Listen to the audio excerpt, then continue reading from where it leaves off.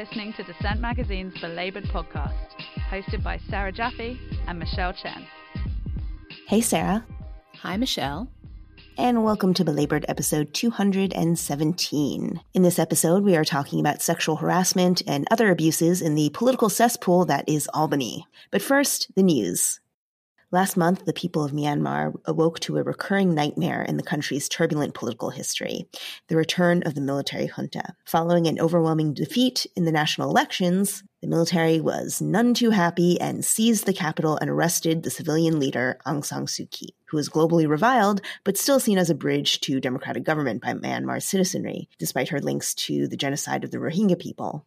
It's been only a few years since the country's embryonic partial democracy emerged from military rule, and once again the people are resisting. In addition to the youth-led street protests in cities across the country, a big strike wave has swept through the nation, shutting down many public and private sector workplaces. Public hospital workers and other civil servants have been at the forefront, staging work stoppages that have affected an estimated 24 government ministries. Teachers have refused to teach, various government bureaucrats have been terminated for abandoning their jobs, mines, construction sites, and the state-run oil firm have also been paralyzed in recent days. And one of the largest private sector workforces, garment workers, have been especially militant.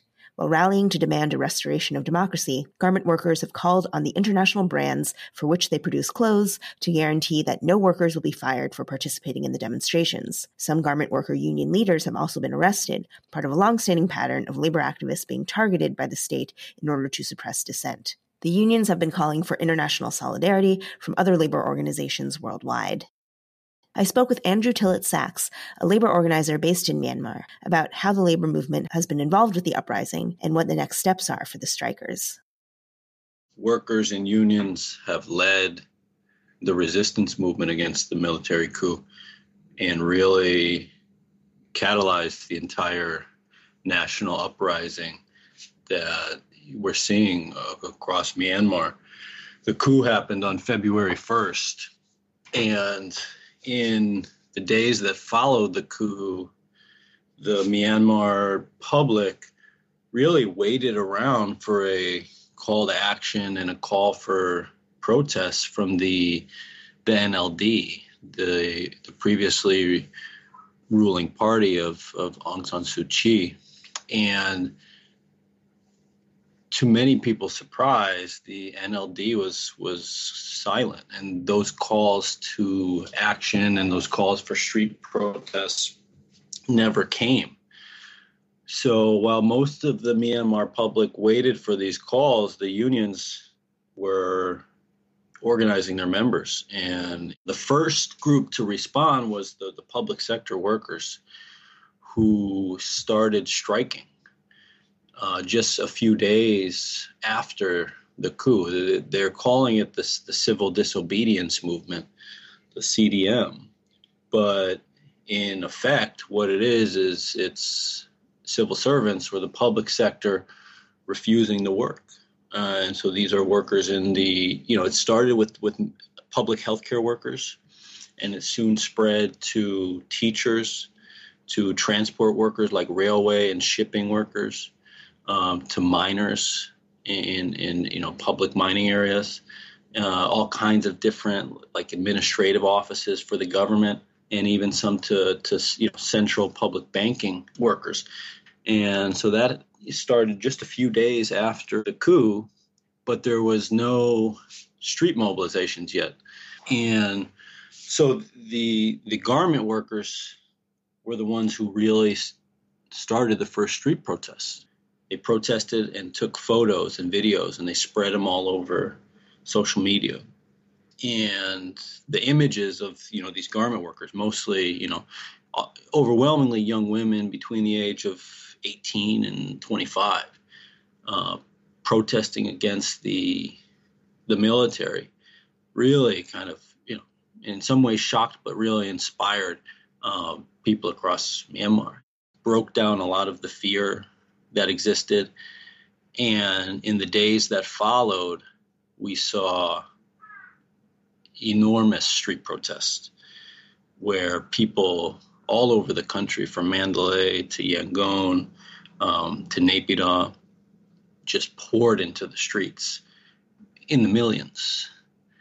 And since then, it's really been an uprising. That's the word that the Myanmar people are using to refer to the protests as a national uprising. Day after day after day of millions of people in the streets. And so, what has it been like in the last couple of days? Well, the Myanmar military is infamous for its willingness to brutally repress dissent, and in more concrete terms, to shoot and kill protesters. And so that's exactly what we've seen in the past few days. So at this point, likely around 60, I think there's 56 or 57 confirmed protesters who have been shot and killed by the military during street protests. But the number is likely actually higher.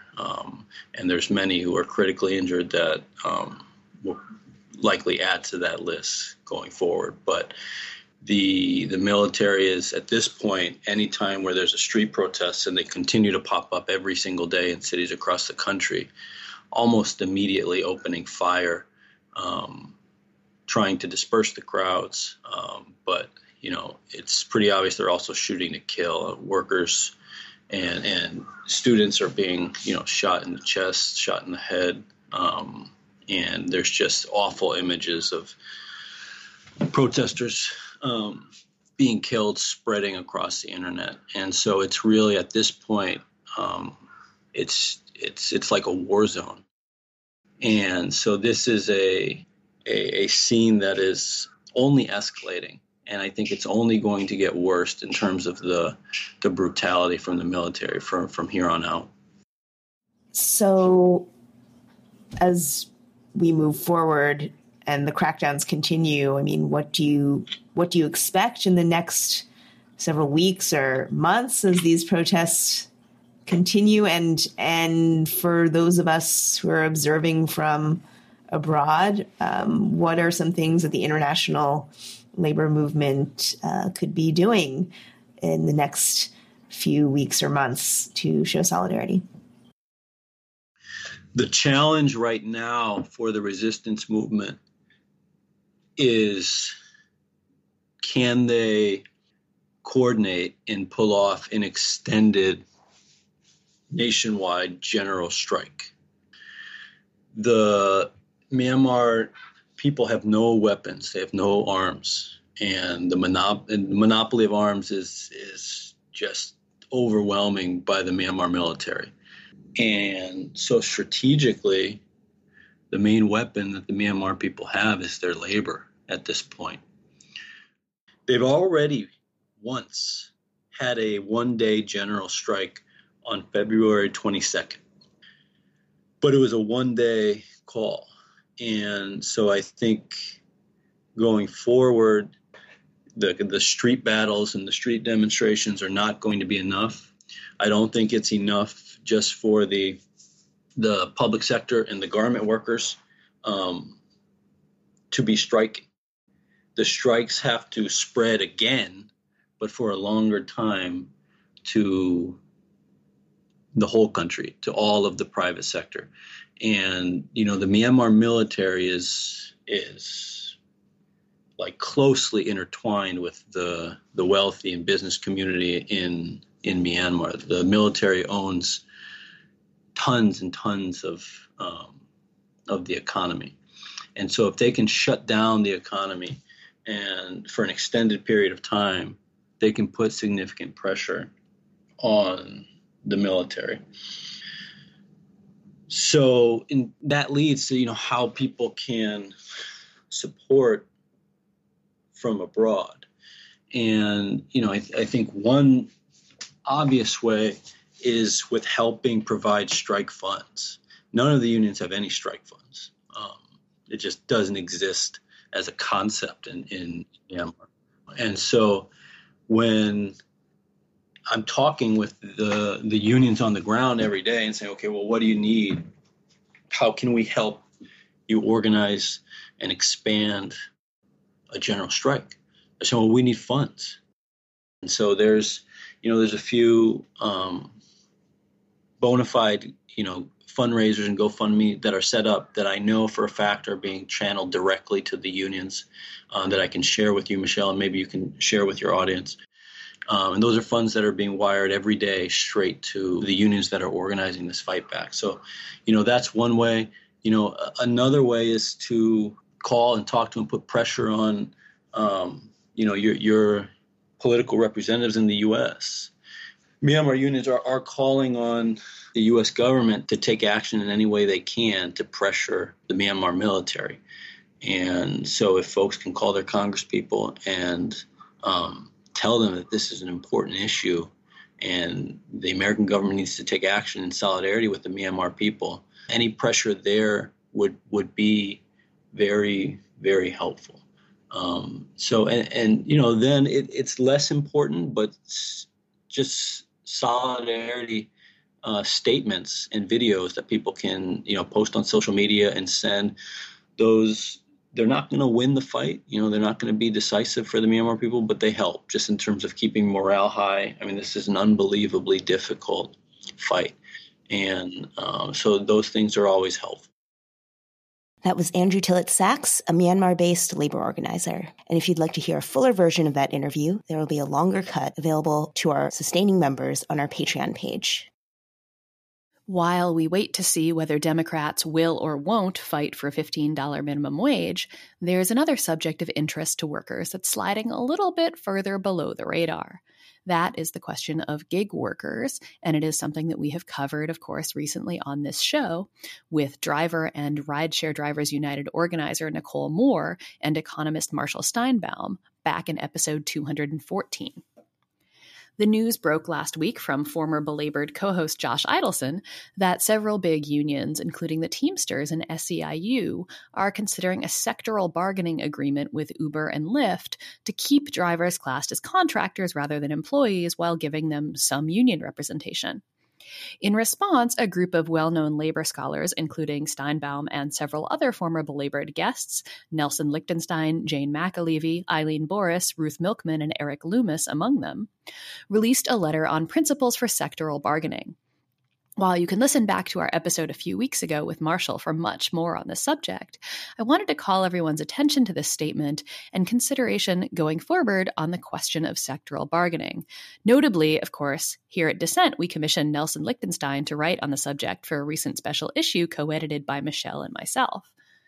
As Marshall told us on our recent episode, sectoral bargaining is being offered by the big companies as a way to get unions on side, but those unions notably don't actually represent these workers yet. So I'm going to read just a little bit from the statement, even though I don't want to just, read it at you, to remind people of what sectoral bargaining is and is not.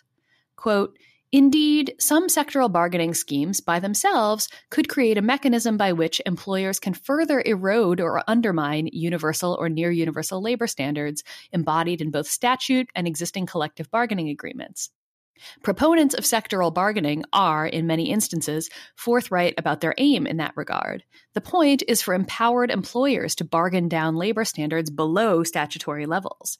For example, executives of gig economy labor platforms like Uber and Lyft have promoted sectoral bargaining as an alternative to employment classification and NLRA unionization, and is a component of the third category they've long lobbied for and now achieved with California's Proposition 22. Sectoral bargaining is not promising for workers in this context. The context in which sectoral bargaining or multi-employer bargaining makes sense is one in which employers are atomized and bringing any one of them to the table is irrelevant to the status of workers when any one employer has relatively little influence over labor standards. But that is not a factual interpretation of the ride-hailing or food delivery markets. Instead of atomized subcontractors or suppliers, there are a few dominant employers with a great deal of unilateral power over labor standards. In fact, where nascent worker representation has existed in the so-called gig economy, the companies have done everything they can to stamp it out in favor of company unions.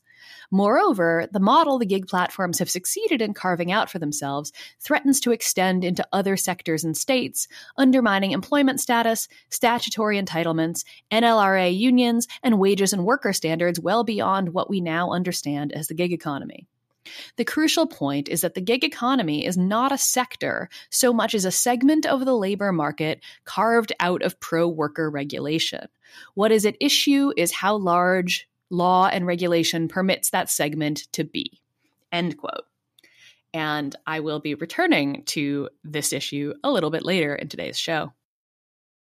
Listeners of this podcast will know that Uber drivers are indeed workers, but in February, a British court finally agreed with what labor activists have been saying for years. In a case brought by former Uber drivers who challenged the company's labor practices, the Supreme Court of Britain ruled that Uber drivers are not self-employed, as the company claims, and that they are actually employees, which entitles them to minimum wage and holiday pay. The ruling also opens the question of whether Uber is on the hook for the value-added tax, or VAT, which all transportation providers must pay.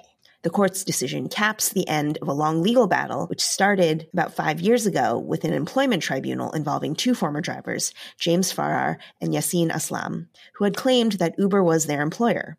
Aslam is also president of the App Drivers and Couriers Union, and Farrar is its secretary. After a series of appeals, the Supreme Court delivered the final word on the perennial question dogging the gig economy. In arriving at the decision, the court considered several key questions that are similar to the legal framework that labor advocates have pushed for in lawsuits that drivers have filed against Uber in the U.S. The court determined that in this case, Uber determined drivers' wages by setting fares, unilaterally imposed contract terms that dictated the drivers' working conditions, penalized drivers if they refused ride requests, and used the app's star rating system to basically terminate drivers who received too many poor ratings. In the U.S., the so-called ABC test also based the determination of employee status versus independent contractor status on similar criteria, including the degree of control that a company exerts over a worker's labor conditions and the relationship of the worker's job to the company's core business. It's not quite clear what the implications of the UK ruling are, since it was a tribunal involving just two drivers and not a class action per se. But certainly, it has been seen as a watershed by advocates for gig workers, particularly during the pandemic. Drivers have in many cases had to stop driving because fares in the UK have dropped some 80%, while the government has offered only limited relief to gig workers. For many drivers, it's just not worth it to go out on the road. Farrar told the BBC, quote, "We're seeing many of our members earning £30 gross a day right now. If we had these rights today, those drivers could at least earn minimum wage to live on," unquote. So we don't know if this ruling will have a ripple effect across the pond, but in the wake of Prop 22 in California, that's the ballot measure that effectively stripped rideshare drivers of their labor rights, an affirmation of the status of drivers as workers by a court of law is refreshing news. The question of organizing the tech sector is fresh on everyone's minds these days. And so today we are happy to bring you a success story. The workers at Glitch, a coding platform software company, have secured their first collective bargaining agreement, which is maybe the first such agreement in the industry. And I spoke to Sheridan Cates, one of those workers, about how it happened. I'm Sheridan. I'm a software engineer at Glitch. And Glitch is it's just a way to make web applications. It's really easy. I was attracted to it just because there's so much in the computer industry that feels a little gatekeeping. Glitch is kind of like the fastest way to basically get from zero to something that's on the internet that you can share with your friends, that you've customized yourself, basically building your own web applications. Excellent. So we're talking because you at Glitch have one of the first collective bargaining agreements in the tech sector. Tell us a little bit about the process of organizing and forming the union. Yeah. I guess the whole process, end to end, has been a little over a year. We all started talking about it between us sort of back early in 2020. Thinking that we were, in general, we all were groups that really felt kind of strongly that in tech there's a lot of things that there's a lot of lack of regulation, there's a lot of companies not necessarily doing the best things out there, we're a group of people that feel really strongly about ethics in tech, good community, building products that protect against harassment, all that kind of stuff. So we really kind of wanted to sort of talk that talk as well from a worker perspective.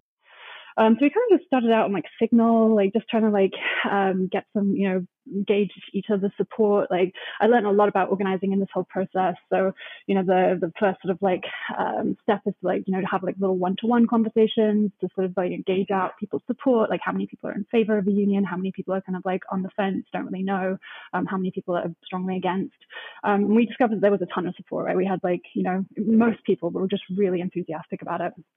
So, gosh, it must have been actually just probably before the pandemic started that we kind of did the kind of official announcement where we started, like changing our, like we're a remote company, so that also kind of adds like we were remote before the pandemic as well, and so we started changing our avatars on Slack, which is this like chat application that we use at work.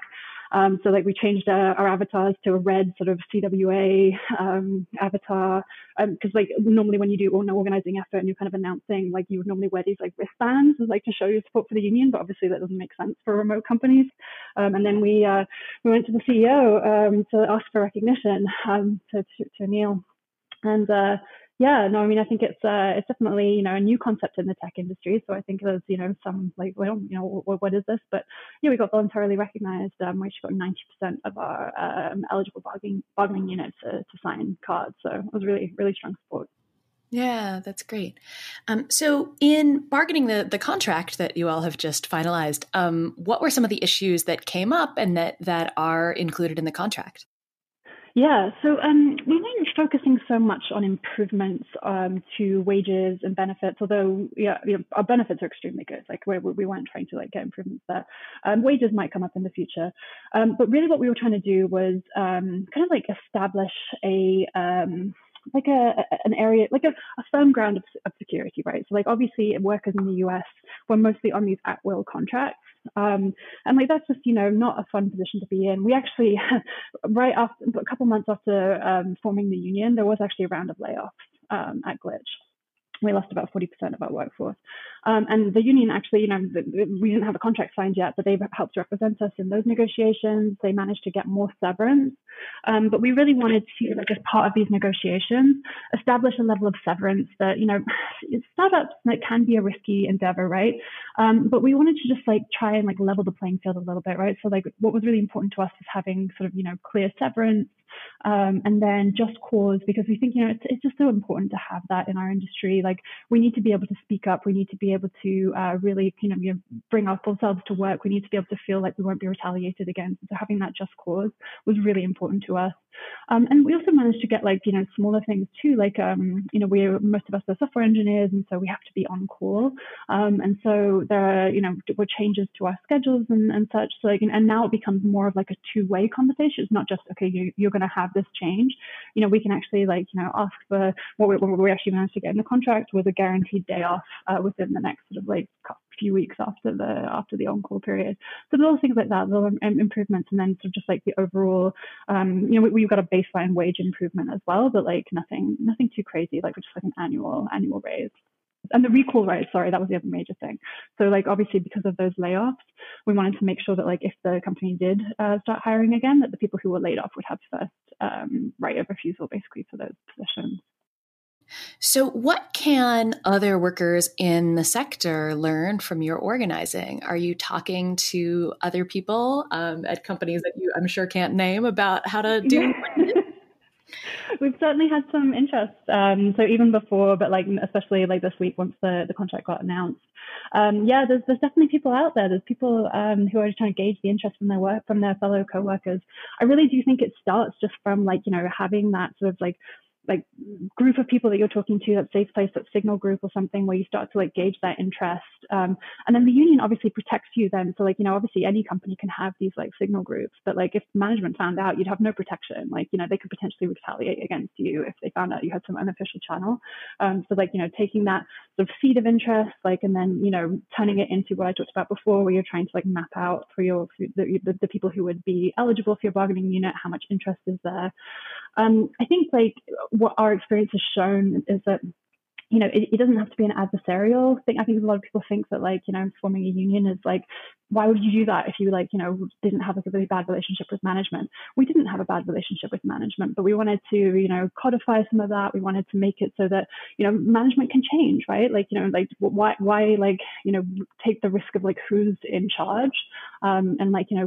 Taking something like a union codifies that, put something in place that protects not only you, but people in the future as well. We have, in the tech industry, we have such a high potential of impact outside of what we do, right? We build software that has AI models or implications that can affect such a wide range of people, and really making sure that we have the protections to look out for the people that are affected by this, not just the users of the product, but the communities in which those products get deployed, is so important. And I think a union is a great tool in that fight. That was Sheridan Cates, a member of the New Glitch Union.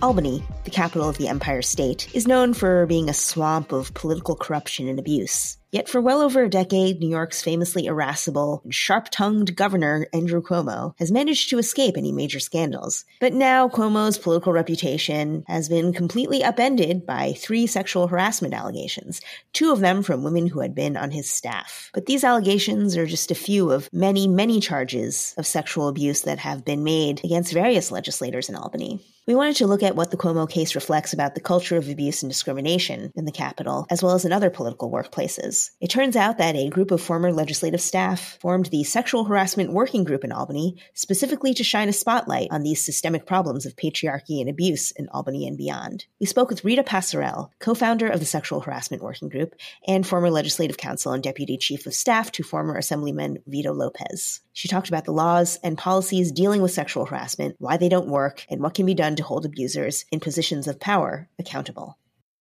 So sexual harassment, not a new issue in Albany. Why do you think these charges are coming out now against Cuomo specifically? I think that it's very common for workers to either not report harassment at all or to report it kind of quietly internally and not speak publicly about it. Something I like to always remember to say is that victims are very rational. They sometimes have seen how previous workplace victims have been treated, which is unfortunately often not very well. And for that reason, when someone experiences sexual harassment in the workplace, they might just say, you know what, it's not worth saying publicly, not worth reporting. I might just, deal with it in some way and move on. Terribly, one of these ways that victims move on can be leaving the workforce. This is what we saw with a few of Cuomo's accusers. And within the Sexual Harassment Working Group, a lot of us had the same response. So with that terror that goes along with the power imbalance in workplaces, it makes sense that when somebody's at the height of their power, we don't really hear that much pushback from them. So I think something that's probably come into play now is that there have been a lot of other criticisms of Cuomo on other areas, like COVID response, the nursing home deaths, and he's kind of had a few notches, gone a few notches down in power where it might feel more safe for a victim to come out and speak. Something else that I certainly think is in play is the farther that the victim gets from the abuse, from the abuser, it's another way to be more safe. Like, they're not working for Cuomo anymore. They maybe are not in the field of work anymore. And I think that helps people to say, it's time for me to say something. I'm ready to say something. I feel healed enough to say something. So it's very sensible to me that we're hearing about these allegations now. So we were talking before about the way that the entire sort of culture of, Albany, but in general, the workplace and the political workplace is kind of set up to enable this kind of harassment and, in fact, sort of penalize people who don't participate in it. Yeah.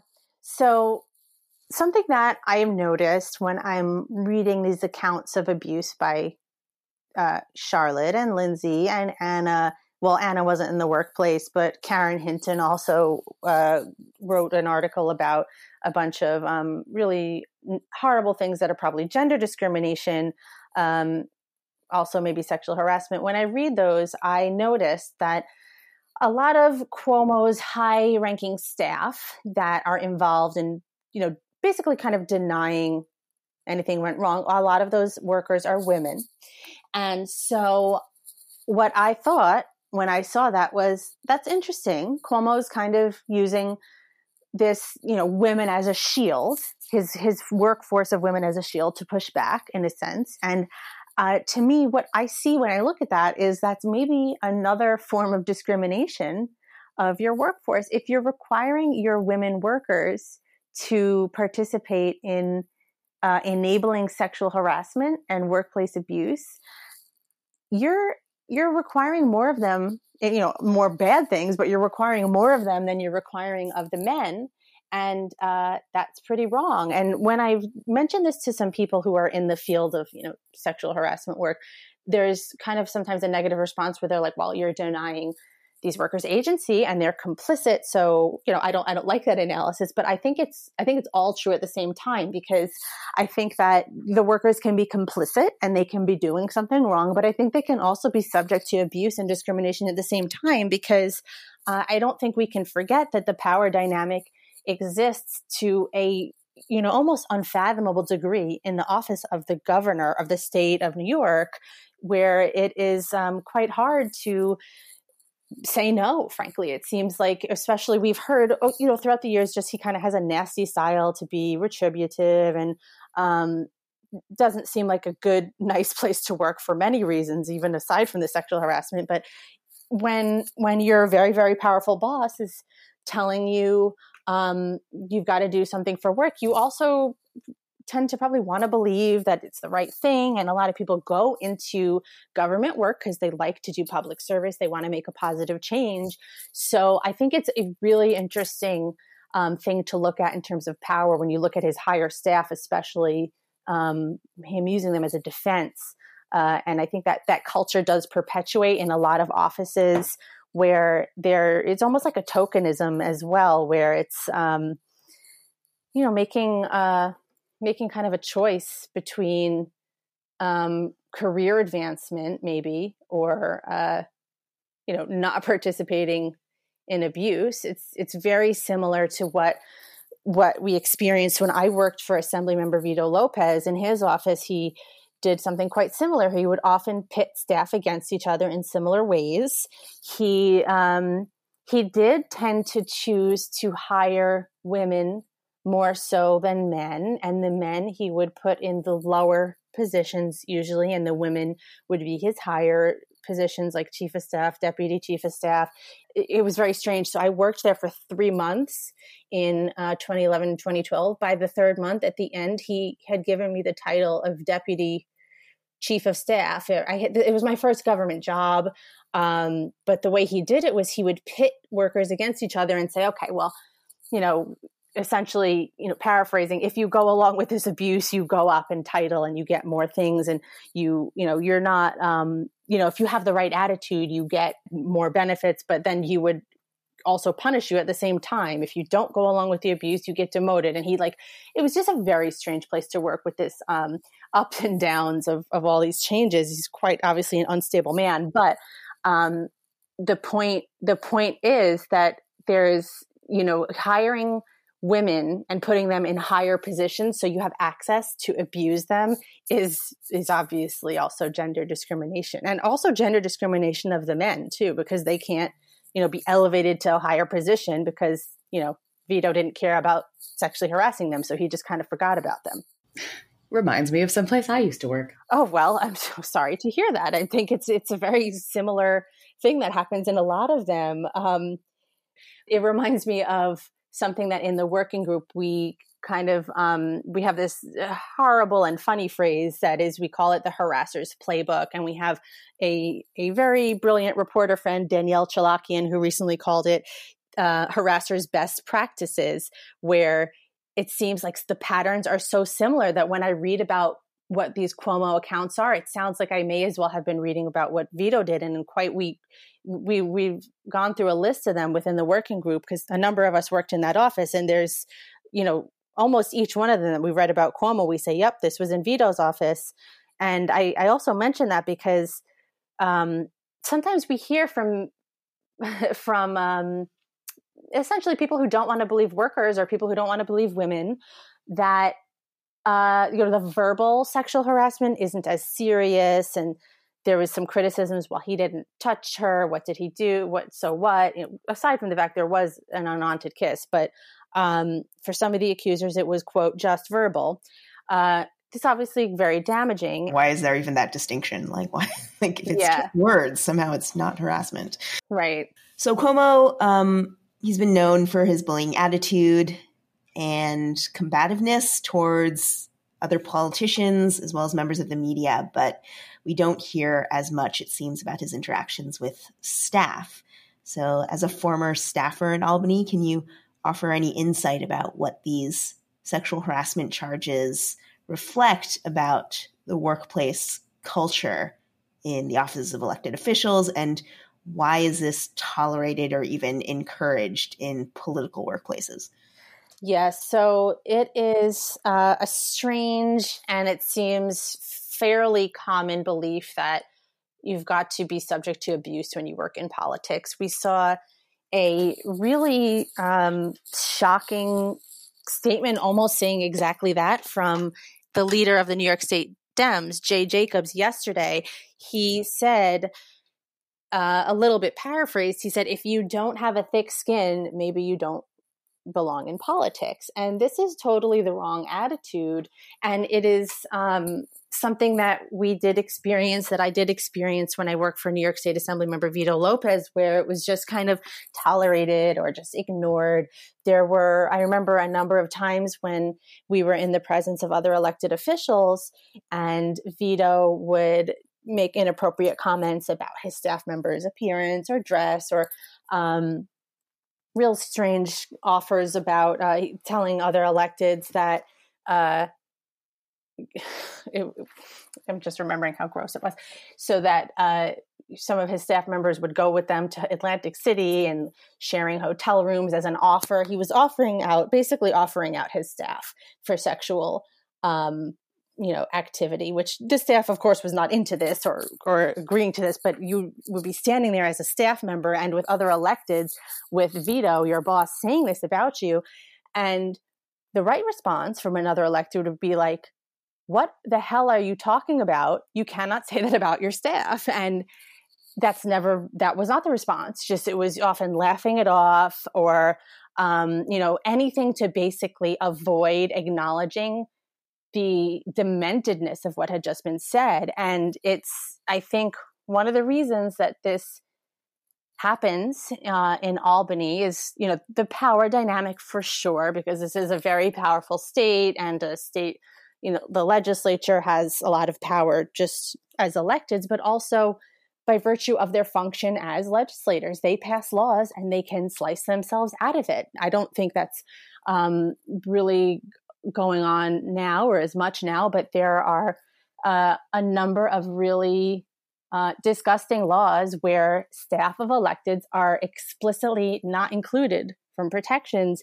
And there's just no justifiable reason for this, except for the legislators wanting to slice them out from liability. And there's my least favorite case that exists, but one of my most favorite cases to quote is this case where a former worker of former Assembly member Gabrijac sued for sexual harassment. I think she was one of 7 staffers of his who sued for sexual harassment. And her case that I'm thinking of had gotten dismissed because a totally inexcusable carve out in federal law. So federal Title VII protects staff of other places from sexual harassment and discrimination.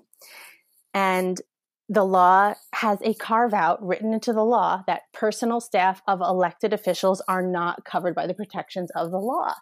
And that's just really wrong. And in the case, they cite that law and they list out all the ways that we can tell that the staff member was, quote, a personal staff.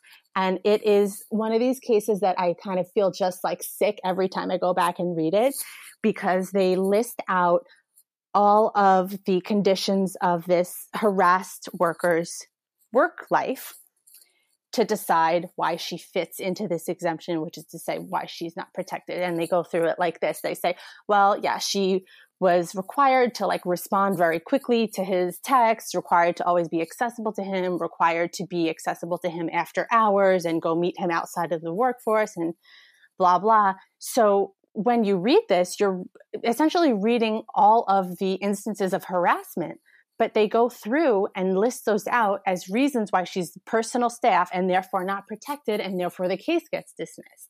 And so with laws like that, it's no wonder that electeds have a lot of abuse going on in their staff, because if staff are not protected, they're not going to speak out, because they're going to know that there's no point, because all that'll happen, it's often so damaging to somebody to speak out against abuse, whether they're still in the job or whether they've left, because once you leave the job, your former worker still has power over you for your recommendations, whether it's like something you know about or you might not ever know. If you have a powerful former boss who's bad-mouthing you in the field, you can never know. And so just thinking about that on the magnitude of a governor, it would be terrifying to speak out against your boss or even your former boss.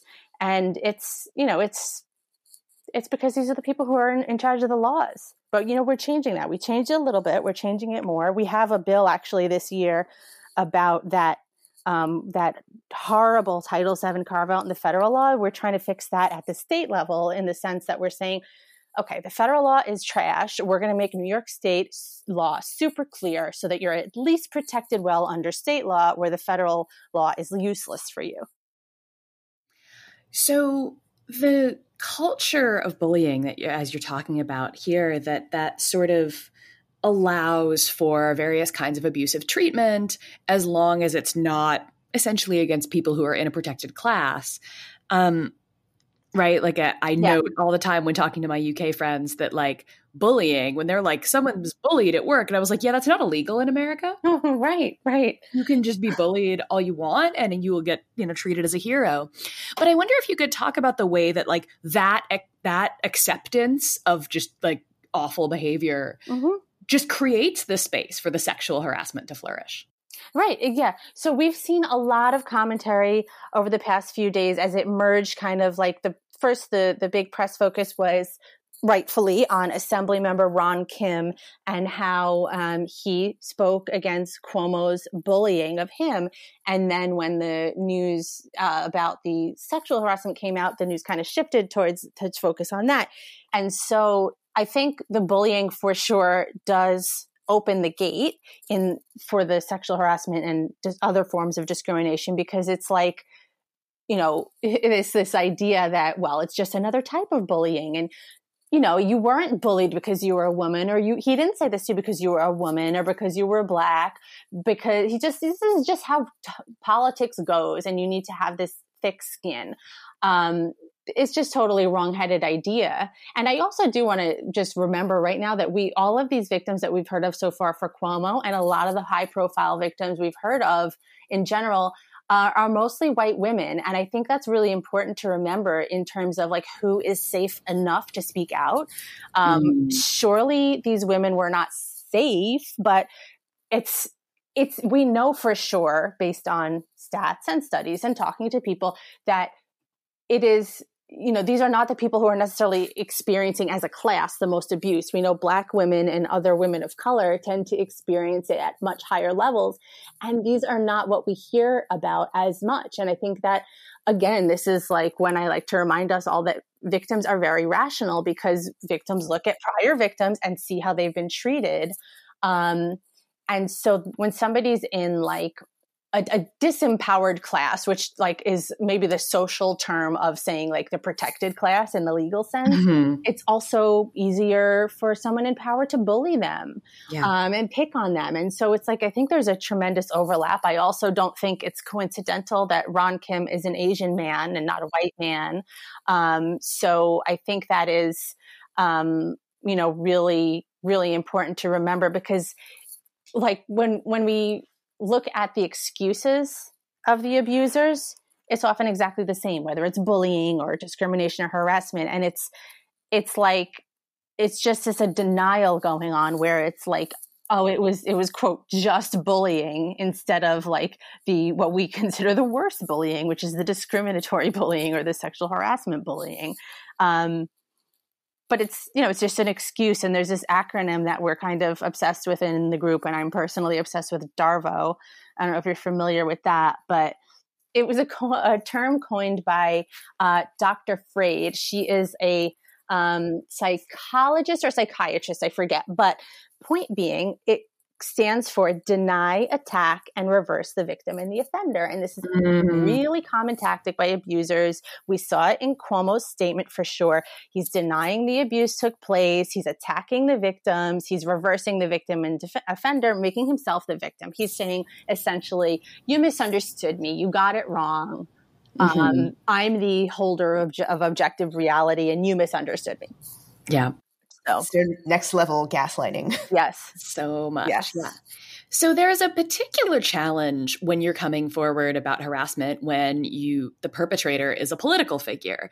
So besides like the power that Andrew Cuomo has, and we all know about his sort of history of being a bully, there's also this other thing that happens, and you mentioned the head of the Democratic Party, this issue that will say that you should suck it up and not say anything because you're hurting the cause. Yeah. If you hurt Andrew Cuomo, right? Or Eric Schneiderman or any number of others. So how are we seeing this being wielded right now and against other people who faced harassment by, quote unquote, progressive politicians? Yeah. Definitely like a really important thing to remember. It's just like when I hear that, it's just like, what are we, a whole world of Machiavellis here where we're saying any mistreatment is okay as long as we get to the end of keeping a person in power, keeping a political party in power. And I think that whole idea just is premised on the thought that there is like a level of acceptable abuse and that workers are acceptable collateral damage, or like the harming of women is acceptable collateral damage to keep a person or a party in power. And that's just not true. And we can't accept that. And so now, another Jay Jacobs statement I think that we've seen that ties into that is that he was kind of rejecting any Republicans from speaking out against this.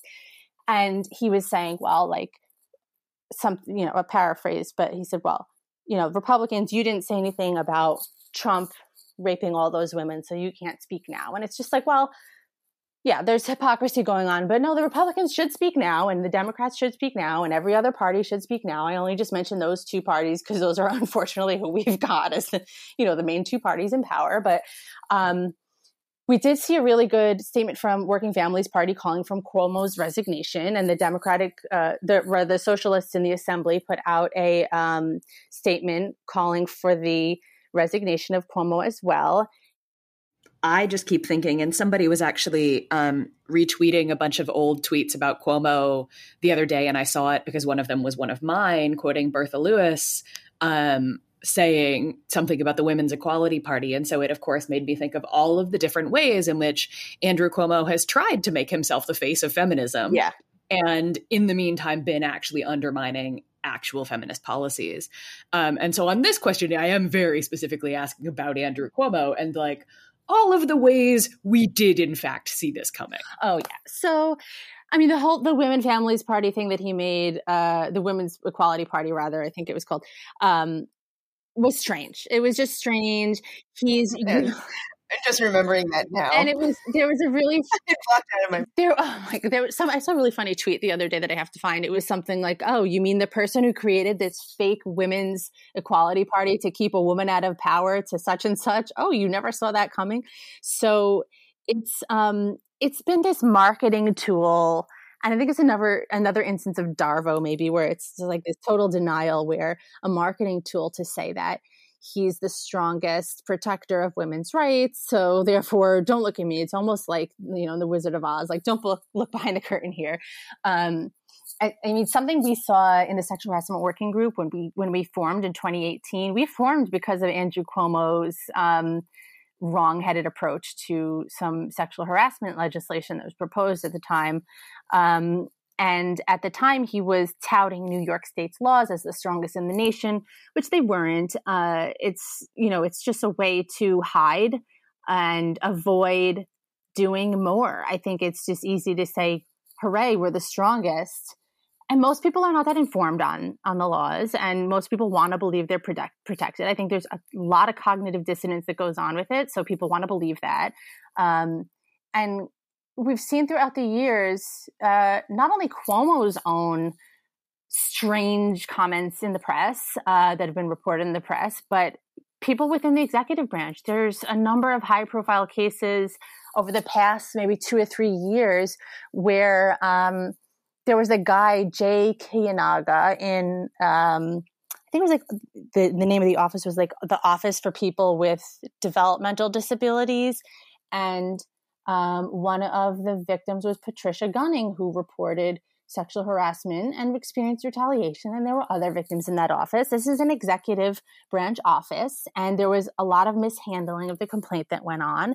There was a whole separate set of victims with another executive office that I'm not remembering right now, but the victim's name was Gina Bianchi, and she reported sexual harassment and also experienced retaliation. And there's this whole trail of sexual harassment and retaliation within the executive branch that is under Cuomo. And if he was really serious about having workplace rights in place, you wouldn't really see that. And it's something that we always like to point out in the group, is that it's not like a bad apple situation. Sexual harassment really is just like a systemic problem, because if you treat it as one harasser, you will never get rid of the problem, because there's always going to be megalomaniacs like Cuomo or like the other people or power abusers who are trying to get away with something. But if the system doesn't allow it, the system doesn't allow it.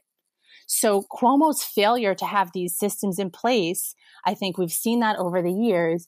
And it's, just kind of like an additional layer of insult to New Yorkers, where he, begrudgingly passed these laws in 2019, which did add some very good protections for sexual harassment. But, for them to apply for the private workforce more than the government in some ways, if they're not following their own procedures in the government, this is just really horrible, because it's not, we're not supposed to have 2 tiers of rights. We're not supposed to have 1 tier of rights for the private people in the private workforce and 1 tier of lesser rights for people in government.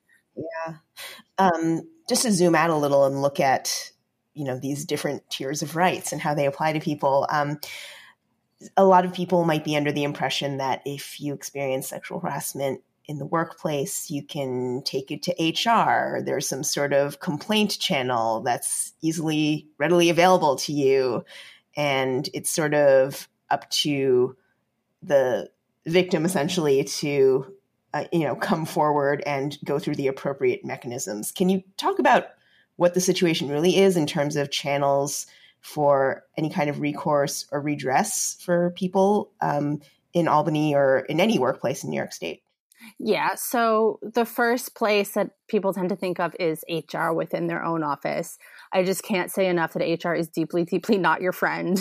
Often the people who work in HR are very nice. That's true. But when you report to HR, there is this is often this feeling that people have. They're going to HR, they're going to really get help, but HR's duty is to protect the company.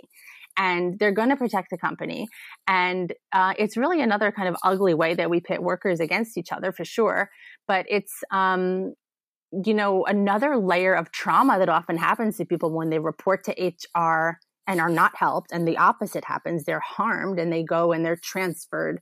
They thought they were going to have their harassment stop, but what happens is they're transferred or they're pushed out or something like that. And it's called institutional betrayal. It's another Dr. Freud term. So there's HR, not a great option. Sometimes It's used against you, though, if you don't report to HR, if you sue, or even under some of our laws in New York State, there's a question about did you report, basically, is one of the things that's analyzed. And so we did do a little tweak to that in 2019 that made it better for workers. But so say you don't report, or even if you do report inside your office, you can go to the New York State Division of Human Rights. People have had some variable results there. If you go choose to go to DHR, you can't sue. I also like to remind people of that, but you could go to EEOC. These are the administrative reporting options you have, or you can sue in court. Really, most of them don't tend to work out that great for victims because the processes are long. And what victims really just usually want is to move on and do the work that they wanted to do. And this is just like the grueling process of all of those kind of tends to harm victims more because they have to, relive their trauma. And there's kind of these standard things that I think, we've seen diminishing a bit, but where victims are asked, like, what did you respond? How did you try to stop it, et cetera? And that's, by virtue of, in a lawsuit, it's like very strong because you have the defense then coming against you. But it's often like such an uphill battle when victims look at any of these routes that people just think like, forget about it, I'm just going to move on. And one of the problems, again, is because our laws aren't strong enough and our workplaces aren't structured to help victims. Like, if we had, instead of an HR that's in there to protect the company, it would be really wonderful, I think, if we have like something like, I guess it would be like a union rep in every office, or not even a union rep, just somebody who's in there that is for the workers and only for the workers. And their duty is to the workers instead of to the company. And that's who you can go to. That'd be maybe a far off change, but. To clarify, is there a union representing the staffers in Albany or some sort of? No, there is not. And I think actually for the executive staff, there is a specific law against that. I would have to double check that, but I saw that recently. Yes, of course. Yes. It's very bizarre. And it's like, I mean, it is what it is. Mm-hmm. Yeah. The New York City Council staffers have actually been working on getting, you've seen that? Yeah, it's really awesome. We've interviewed them for the show. Yeah. Amazing. Yeah. So more of that. Yeah, I know. Just one of the many, I guess, one of the good divisions between New York City and New York State. So in the face of all this, the sexual harassment working group emerged sort of at the height of the flurry of Me Too activity that was swirling around 2018, 2019. Can you talk about how that group came together and how did people in Albany respond when you basically created that intervention? Yeah, so in 2018, most of us didn't know each other. There were 7 of us who formed it, and like 2 of us knew each other in one pocket, and then there's another pocket, and we were connected via this wonderful writer and political expert, Alexis Grinnell, because she happened to know all of us throughout her work over the years. She said, I keep hearing kind of the same thread of conversations from all these people that I know. Why don't you all get in touch and talk? So we did. And what that was surrounding was these, proposed bills in 2018 that frankly stunk. And so we started talking about why they were so wrong. And all of us in the group experienced sexual harassment on the job or witnessed it. There's somebody, I mentioned that because someone in the group didn't experience the sexual harassment herself, but her staff member did. And she was the one who reported it. The supervisor in the group reported it. And so we were making the point that if laws are being passed about workers and sexual harassment, those laws should be reflective of the experiences of people who have experienced that. So one of the first things we did was say, slow down. You all have it kind of very wrong. And what you need to do is listen to the stakeholders like us, but as only as an example, you should listen to many, many workers. And don't rush through a bad law just so you can market yourself as the strongest in the nation, yay, whoop-de-doo governor and legislature. So we pushed for hearings, legislative hearings, and that was a surprisingly hard fight. I think it was like 260 something days we had to push for the hearings before we got them. And there hadn't been sexual harassment hearings in the legislature for almost 30 years at that point. And so then in 2019, there was the first one in February 2019.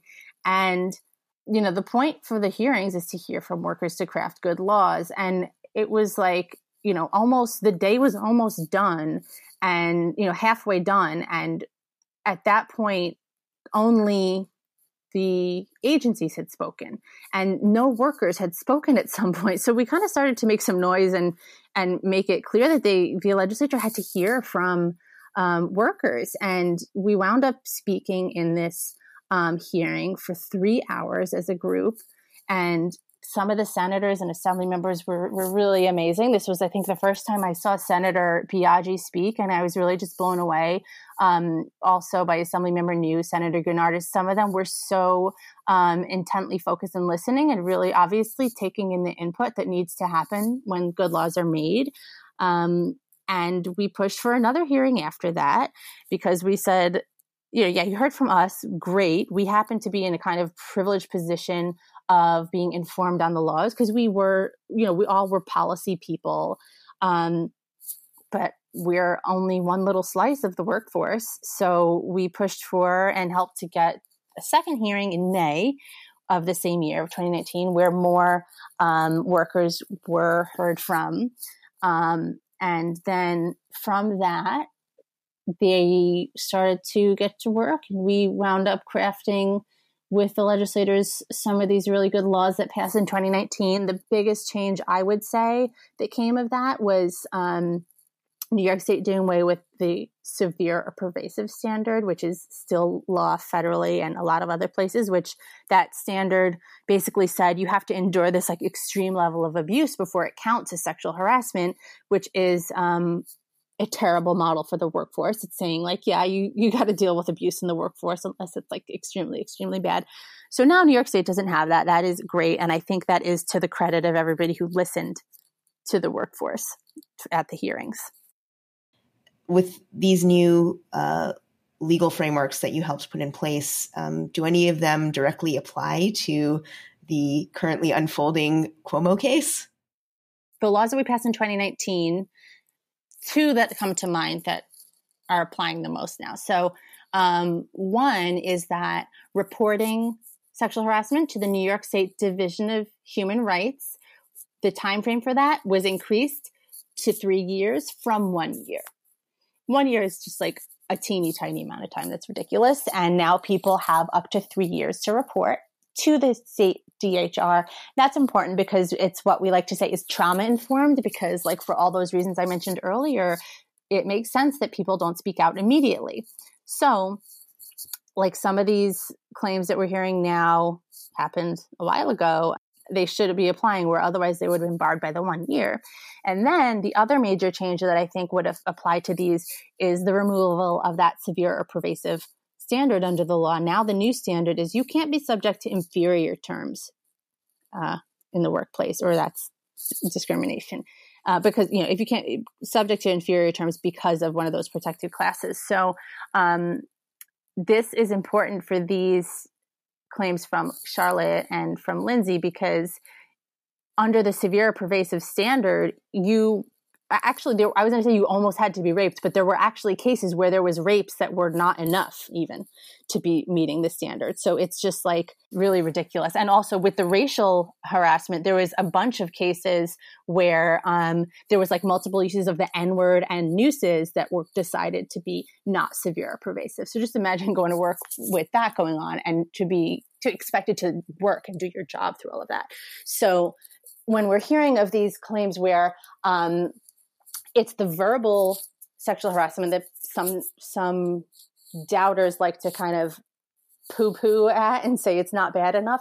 It is bad enough, and the new standard, I think, would help out to keep accountability. But your work is ongoing. So what's on your legislative agenda for 2021?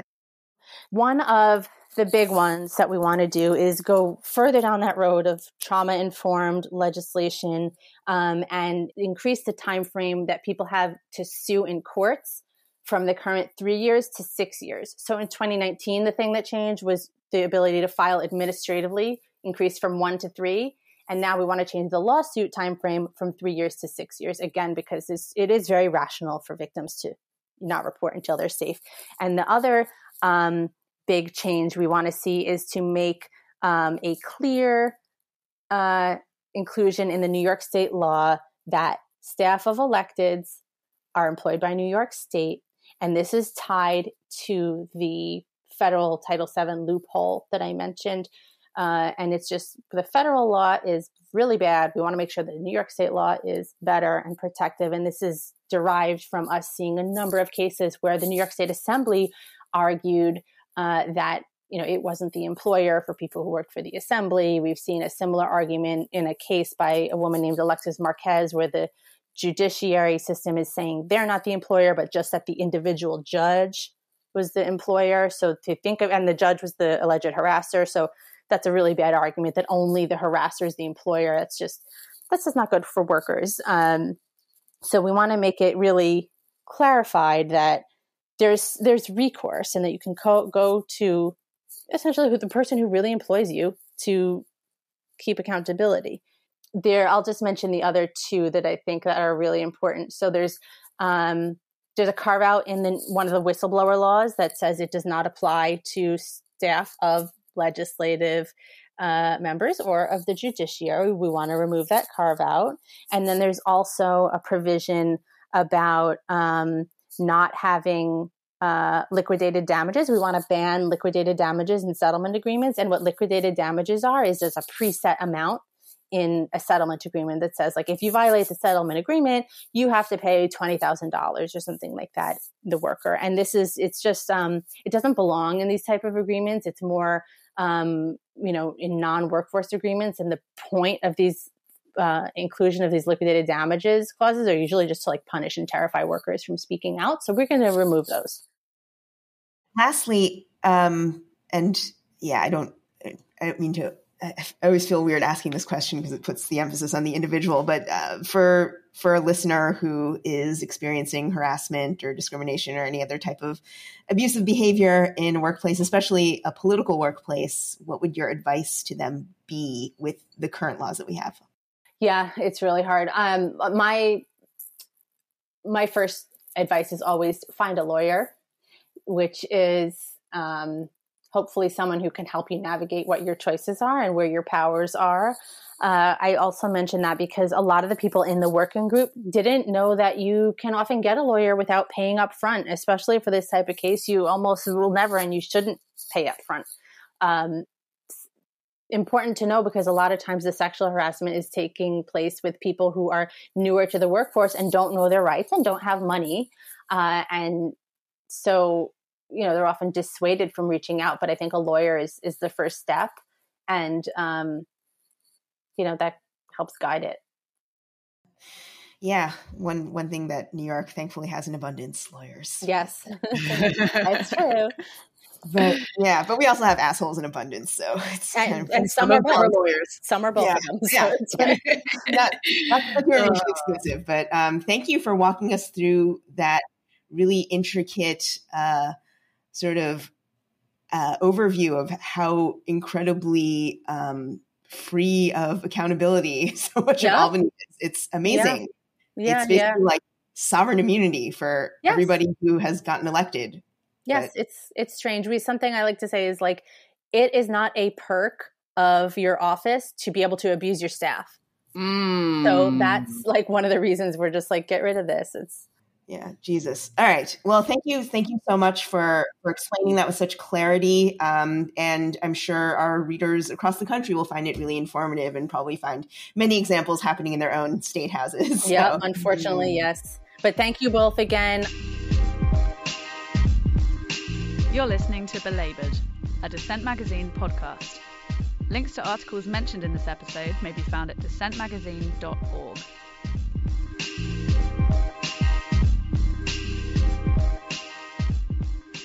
That was Rita Passerelle, a former Albany legislative staffer and member of the Sexual Harassment Working Group.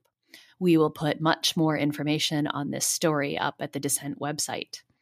And now it's time for everyone's favorite segment, ARG. I wish I'd written that. And for ARG today, I'm returning to the question of gig workers and national politics. Specifically, the question of why, after releasing a video supporting the Amazon workers in Bessemer and their union drive, Joe Biden would quietly hire someone who was the architect of Prop 22. Edward Ongweso Jr. at Vice's Motherboard, in a piece titled "Biden's Top Labor Advisor Helped Uber Gut Workers' Rights," explains the background to this situation. Seth Harris was an Obama-era labor official, at one point acting labor secretary, but in the interim between Democratic administrations, his work focused on creating the framework that I discussed earlier in the show, that carve-out for gig workers. Ongweso writes, quote, Harris co-authored a 2015 study formalizing the independent worker federal category, which avoids making gig workers actual employees while providing a minimum level of benefits. To achieve that goal, the independent worker category would bar workers from overtime, minimum wage, and unemployment benefits, but give them the right to collectively bargain, as well as access to civil rights protections. Today, that idea is the foundation for Uber's nationwide campaign to continue misclassifying gig workers and a key weapon in its negotiations with unions to codify union representation without employment. End quote. Harris also worked at an employer-side law firm, Dentons, and at his own private law firm where he advertised his Washington connections as a selling point. Max Moran told Ongweso, quote, "You're putting someone whose work at Dentons was essentially direct union busting or helping firms to develop union busting techniques or preventing and ending tipped minimum wage. A person who is paid to help employers kill labor power, you're then going to turn around and trust this person to counsel the president on labor issues. Under any circumstances, that is an insanely one-sided method of getting your advice," he added. "It's especially egregious under a president who has been trying to promote himself as the most pro-union, pro-labor president in modern history." End quote.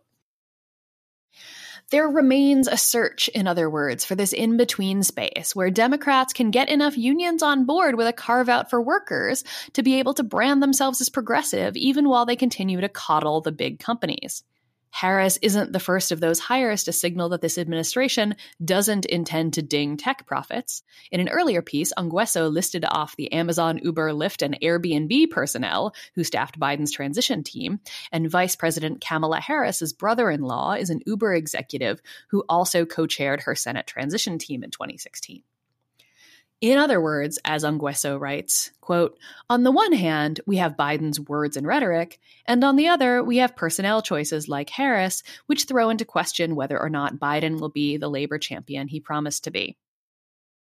My pick for ARG is "The Deep South Has a Rich History of Resistance, as Amazon is Learning" by Jamelle Bouie in the New York Times. So it seems like every few years we hear about a union drive somewhere in a deep South state, and people get really excited, and national media outlets are all laser focused on some production plant that looks like it could be on the cusp of going union. Lately, the speculation tends to center around auto factories that have escaped the UAW's orbit in the Rust Belt. And people get excited because it would be a watershed for the labor movement after generations of trying to organize the South, largely unsuccessfully. Yet typically, the weeks of anxious anticipation end with a sigh of frustration. Part of this is due to these structural barriers, like right-to-work laws that we have documented many times on this podcast. There's also a generally conservative political climate that champions big business. Many workers are fearful of the risk of unionizing, often after being bombarded with anti-union propaganda. But Bouie reminds us that despite all these obstacles, the South is not just an impenetrable bastion of conservatism, and that brings us to the Amazon union fight in Bessemer, Alabama.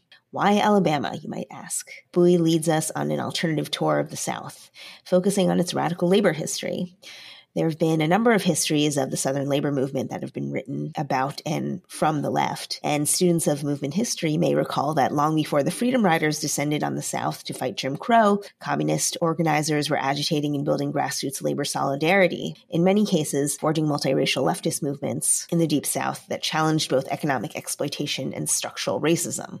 Bowie writes, quote, "The size, scope, and sophistication of the Union Drive in Bessemer should complicate commonly held ideas of Alabama and the Deep South as backward and relentlessly hostile to progress. It should be a reminder of the ways in which the fight for racial equality has historically been one for the dignity of labor as well. And it stands as well as an opportunity to explore a side of the state's history that gets worse than short shrift in our collective memory," unquote.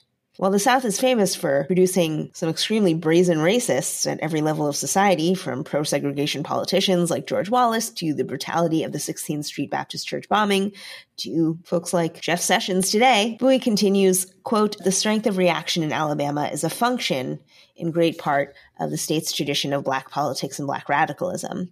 In the wake of emancipation, formerly enslaved Blacks established union leagues, where they organized for self-defense and agitated for legal and political equality," unquote.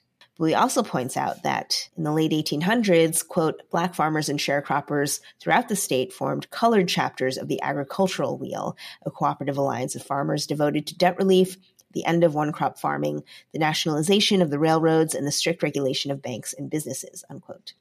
Elsewhere in the South, we can also look at the 1881 washerwomen's strike in Atlanta as another major milestone for labor organizing in the region, led by Black women domestic workers, about 80 years before domestic workers began organizing alongside the civil rights movement, and more than 100 years before largely immigrant women domestic workers, before today's domestic workers began to mobilize as a key voice for the labor of women of color. The populist movement of the late 19th century helped see the first cooperative efforts by Black and white farmers to build power together in the rural South.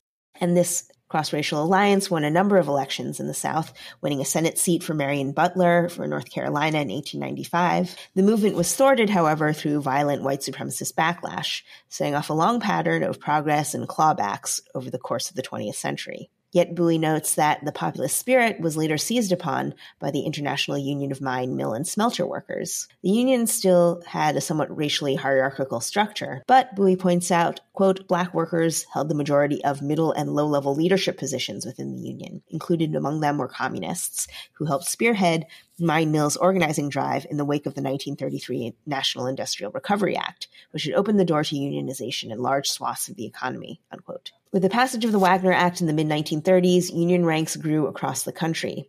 But the trajectory of the mine mill workers shows the toll that endemic racism, the Cold War, and structural shifts in the industry would take on the labor movement in the South. Quote, "For most of the next 20 years, Black workers of mine mill would struggle against racism and capital in a singular push for racial equality and the emancipation of labor, neither of which could exist without the other. And while they would ultimately lose their fight, overwhelmed by the steel industry, its red baiting in Washington, and its own private army of racist vigilantes, the spirit of the mine mill would live on, and not just the civil rights movement." It's too easy to read the history of Southern labor organizing as a series of near misses, but the legacy of that civil rights struggle has imbued the present-day campaigns for immigrants' rights across the South, in which migrant workers from Latin America have taken the lead, having moved into the lowest rungs of the economic ladder, which were previously dominated by Black workers. Bowie says, quote, "We should remember that the political character of the South is more than its shading on an electoral college map, that the entire region is home to a rich history of resistance against the twin forces of race hierarchy and class exploitation," unquote. Bringing this back to Amazon, the workers at the Bessemer facility may or may not know all of the intricacies of the South's radical history, but it's certainly in the air surrounding their workplace, and it's deep in the soil. And that's all for this episode of Belabored. Thank you for tuning in. Thanks, as always, to Colin and Natasha for making this sound good. And please go to our Patreon site if you want to support our journalism. There are multiple tiers at which you can become a supporting member. And you can also get some really cool Belabored swag while you're at it. And if you have any comments, questions, or feedback on the show, please let us know. If you're trying to organize your workplace, especially if you're trying to organize your workplace in the South, we want to hear from you. We want to hear from you if you're trying to secure supplies of the COVID-19 vaccine for you and your fellow workers. And we also want to hear from you if you are, say, a rideshare driver, anticipating that the new ruling that came out of the UK might affect your job here. You can get us on the Twitters at #belabored, or you can email us at belabored@dissentmagazine.org. Over and out.